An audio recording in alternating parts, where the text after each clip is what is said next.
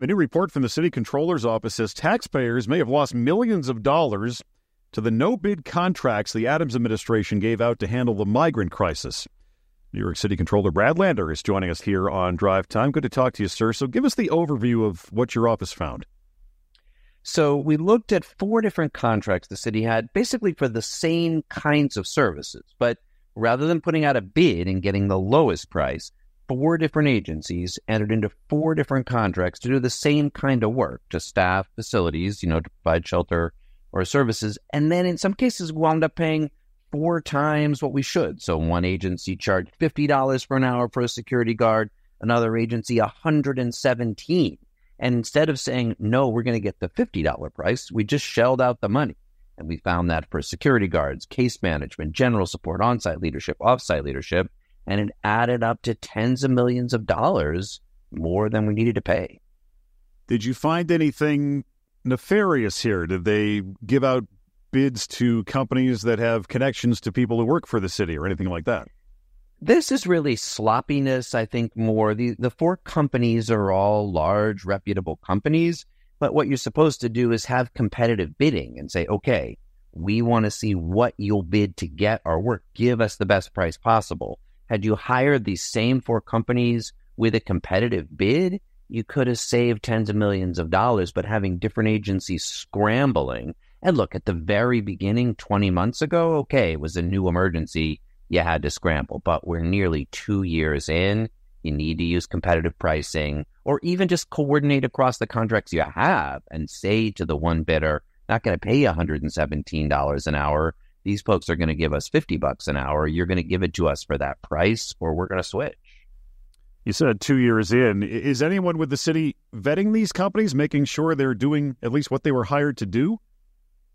Well, these are 4 contracts that were entered into through emergency procurement. And again, they're with 4 different agencies. That's part of what's confusing, even though they're essentially doing the same kind of work. HPD has one. New York City Emergency Management has another. Department of Homeless Services have a third. Department of Citywide Administrative Services has a fourth.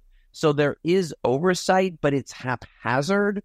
No one has the full view of the situation, is coordinating the contracts, is driving cost-effective pricing, and is making sure that taxpayers are getting the most cost-effective services. And of course, that asylum seekers are getting the services that they need for that money.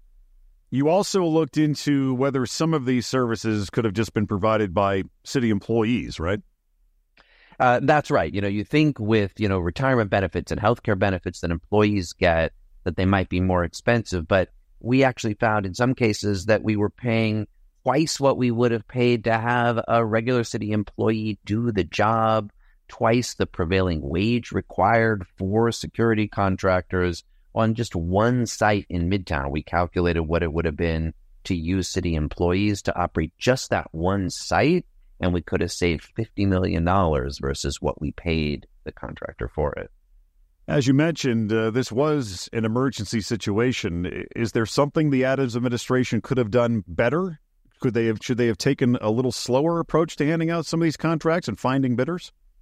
In the early months, I think it was reasonable to use the emergency method, right? Folks are coming on those buses that Abbott and others, that sent here. You had to staff up rapidly. So at the beginning, okay, emergency procurement appropriate.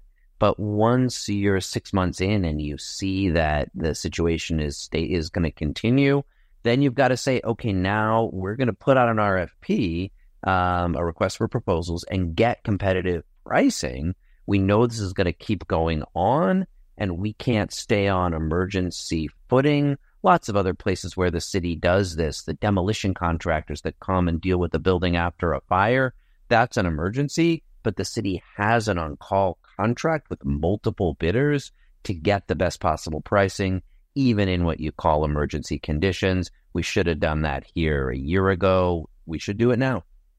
By the way, the administration is about to dole out another no-bid contract to give migrants prepaid credit cards. Has your office had a chance to look at that plan? So, we haven't gotten to dig in the details on that. It went through a procurement process, and we did take a look at the bidder and make sure that, the integrity checks were done and that the bidder was on the up and up.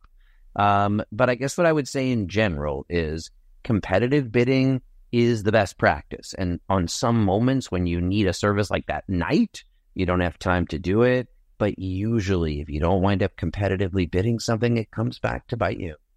Comptroller Lander, I only have a few seconds. We got to get to traffic, but Mayor Adams has warned the migrant crisis will cost the city something like $11 billion over the next couple of years. Does that match up with your math? We're digging in on their numbers. I have to say there's some places we can get to their math. There's some places where we just aren't able to see what things will really cost. The main thing I would say is we should be putting more energy into helping folks get to work so they could get out of shelter and contribute to the New York City economy and get on their own 2 feet. New York City Comptroller Brad Lander, thank you for joining us. We know you're busy. Appreciate the time. Appreciate it. Thank you.